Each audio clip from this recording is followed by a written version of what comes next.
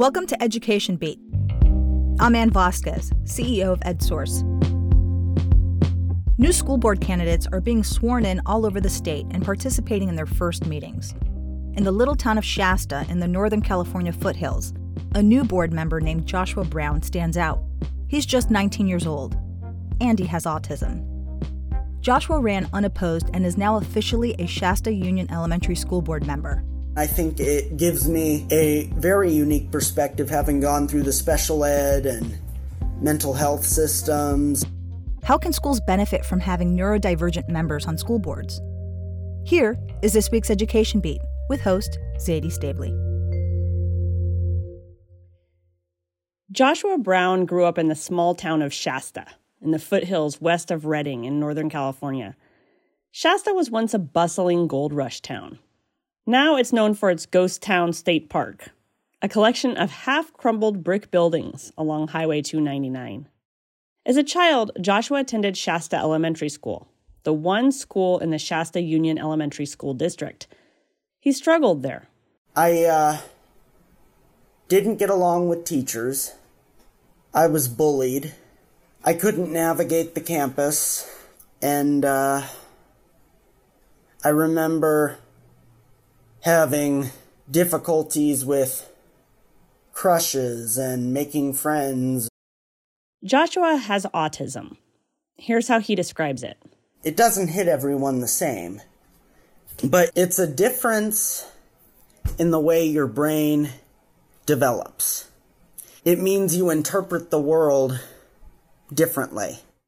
For Joshua, having autism means he has trouble picking up social cues, and sometimes he has emotional responses that seem inappropriate to other people.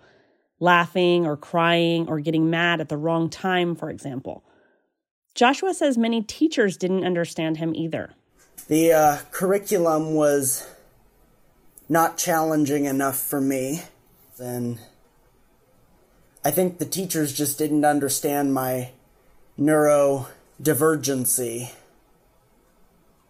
because it was like one teacher for every 30 students, and I just needed a break from all it, and so there was like a chase outside. After leaving Shasta Elementary, Joshua bounced between 6 other schools in the Redding area. Charter, continuation, traditional, before earning his high school diploma last year. I have gone to a bunch of different schools, mostly always struggling, and it makes me an advocate. Not only an advocate, but as of last November, a member of the school board in the district where he grew up.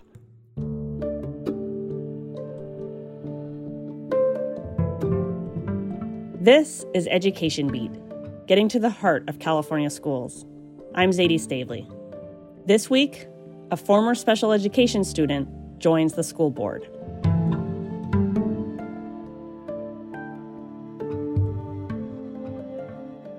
My EdSource colleague, Carolyn Jones, wrote about Joshua Brown joining the Shasta Union Elementary School Board. Hi, Carolyn. Hi, Zadie. So, Carolyn, tell me how you first found out about Joshua Brown. Well, yeah, a source of mine was at the California School Board Association conference down in San Diego last month, and she called me from the conference, and she said, "Oh my God, I've met this new school board member. You just wouldn't believe him. He has autism, and he's super passionate and enthusiastic, and just he's impressing everybody here." And so I tried to track him down. She wasn't sure what school board he was with, and I tried to track him down, and I finally tracked him down through the School Board Association, and they said, "Oh, yeah, he's great." And I got in contact with him, and yeah, it was really a pleasure meeting him and talking to him. And so what stood out to you about Joshua's story? The fact that he's so young. He's only 19 years old. There's not many teenagers who volunteer to serve on their local school boards. And so he's fresh out of school himself, and so brings that perspective as a recent student, but then also as somebody who was in special education. There's very few people in special education who are in positions of school leadership. So that was really, aside from learning disabilities, of course. So that was really interesting to me. I was curious to hear his experiences in school and what motivated him to want to take this step. He was also interesting to me because he had attended a traditional public school, a charter school, alternative schools, community college. He had been to lots and lots of different educational settings. So I think his parents and he struggled to find a school situation that really worked for him. And I think that he has a lot of perspective on the issue now about what works for certain kids and what doesn't work for certain kids. And so I think he brings an important voice to school leadership. From your own reporting on special education, Carolyn, do you think that his experience is sort of typical in some ways of students who are neurodivergent or who have other special needs? I think so, absolutely. I mean, it depends on the school, of course. I mean, some schools are more inclusive than others. I think a lot of it is helping other students, particularly younger students, understand that, maybe a couple of their classmates see the world a little bit differently than they do. And so schools that are more inclusive maybe put more effort into that. There's also the issue of, he needs independent living skills, that other students wouldn't need. So he might spend some time during the school day outside the classroom and getting special services.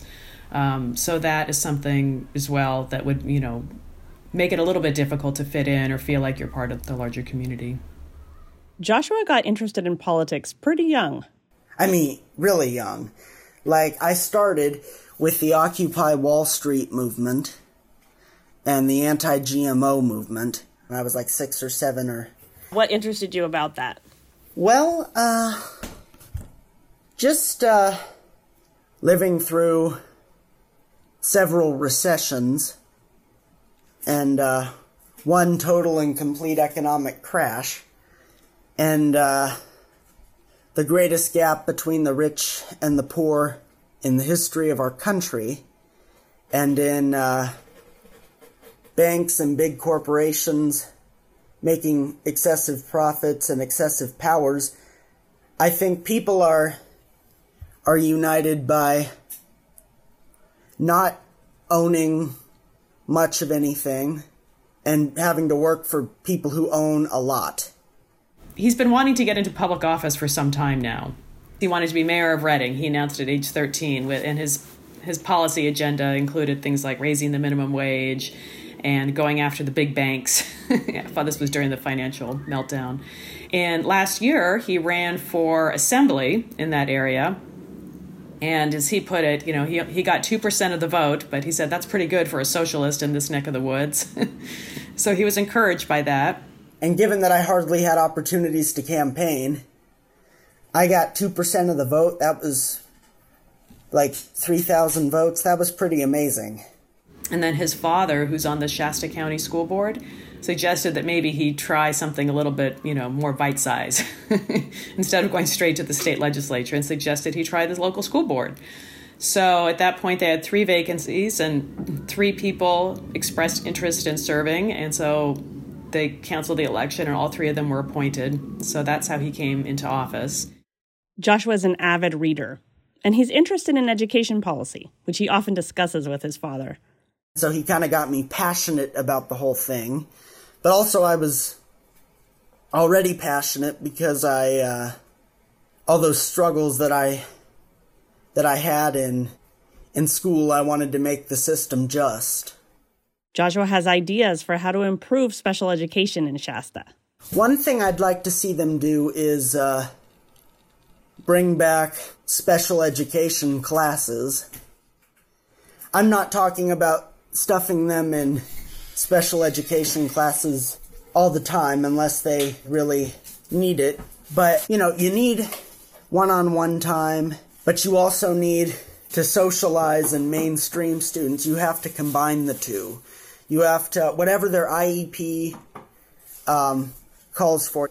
I'd like to see less punishment because there's certainly, I just think students might need some help navigating the campus. At least nonviolent students don't need to go to a special school or anything. But improving education for students in special education is not his only goal. Carolyn, What are some of the things that Joshua shared with you that he wants to change?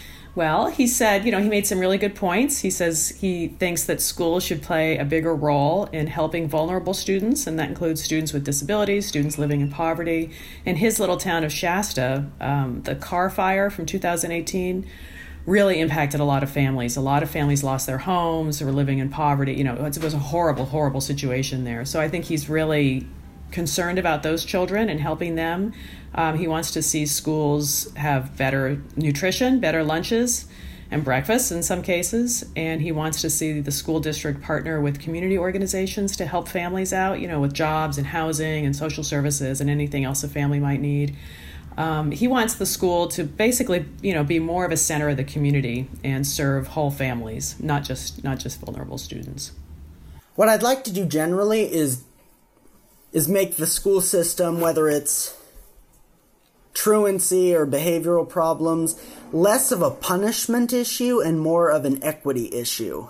The state and the county are rolling out social emotional learning, which I think is great. So what we're doing in this county is called Community Connect, school-based mental health resources. We're collectively, and I'm not just speaking for myself as an individual, we're collectively trying to increase the social programs and social supports for students and families, be they black or white or Latino or Asian American or Native or Mexican, or regardless of their socioeconomic status or their or how much they're educated thus far. All students deserve to be equitably met where they are at and then given a quality education to prepare for a quality, prosperous life. Joshua also has ideas that go back to his first ventures into politics, when he was interested in the anti-GMO movement and Occupy Wall Street. This is just my Occupy instincts, and this would be advocacy at the state level, but I get the feeling that if we eliminated the corporate property tax loophole in Proposition 13, we could fund all education better. Another thing I'm going to do is try to end corporate dependence wherever I see it and move to things like electric school buses, and I guess we're kind of moving in that direction, and healthier meals and renewable energy. That's the anti-GMO instinct inside of me. Carolyn, Joshua is one of only a handful of elected officials who have shared openly that they have autism, right? Yeah, I did a little research into this. I mean, there's a few. I think there's a state legislator in Texas. There's a few school board members in Pennsylvania. So there are some, and they all kind of say the same thing, which is that, if we want to advocate for our rights as people with special needs, the best way to do that is to go straight to the top. And I thought that was really interesting. That really stuck with me. And, all of them are very passionate about the education system and making it better for students with special needs and different, neurodivergent issues. And so I expect we're going to see more, especially too, as the rate of autism has been high, it's high and been rising. And I think more people are starting to understand the condition more than they used to. And so there's more acceptance. And so I think we're on a good path in that way. Carolyn, you talked to others about Joshua. What did they tell you? I talked to Judy Flores, who's the superintendent of Shasta County, and I talked to Rob Adams, who's the superintendent of Shasta Elementary, as well as some other small districts around that area. And I spoke to someone at the California School Board Association who represents that district. He just took office in November, so it's a little bit early. But everyone said they're really looking forward to working with him, and they appreciate his passion and his enthusiasm for the job.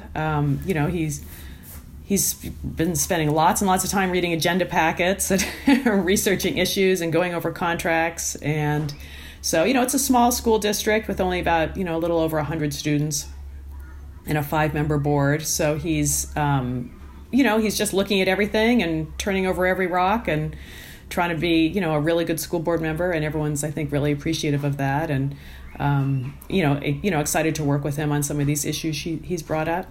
How has it gone for Joshua so far? Well, he says he's having a ball. He said he was kind of nervous before his first meeting. But then, he had some questions about a bus contract or something. Does the bus contract include services for disabilities? The answer is yes. But he's really enthusiastic and excited. And I think that this is something he's wanted to do for a long time. And he's excited to support students and, work with his fellow school board members and learn from them and really make a difference, particularly for students with disabilities. Joshua says certainly it's a big deal to be one of only a handful of people with autism in public office. I suppose it's a huge deal in the sense that there are some people who think, or some groups or some actors who think that neurodivergent people are a mistake from God, or want to segregate us, I think representation is the utmost importance, and I think it gives me a very unique perspective, having gone through the special ed and mental health systems and all that. But for Joshua, it's about more than just his identity as a person with autism. I don't view my struggle as an exclusively autistic struggle. I view it as part of the larger issue of unity and solidarity, where we're at our best, where we support each other, where we stand together or we die alone.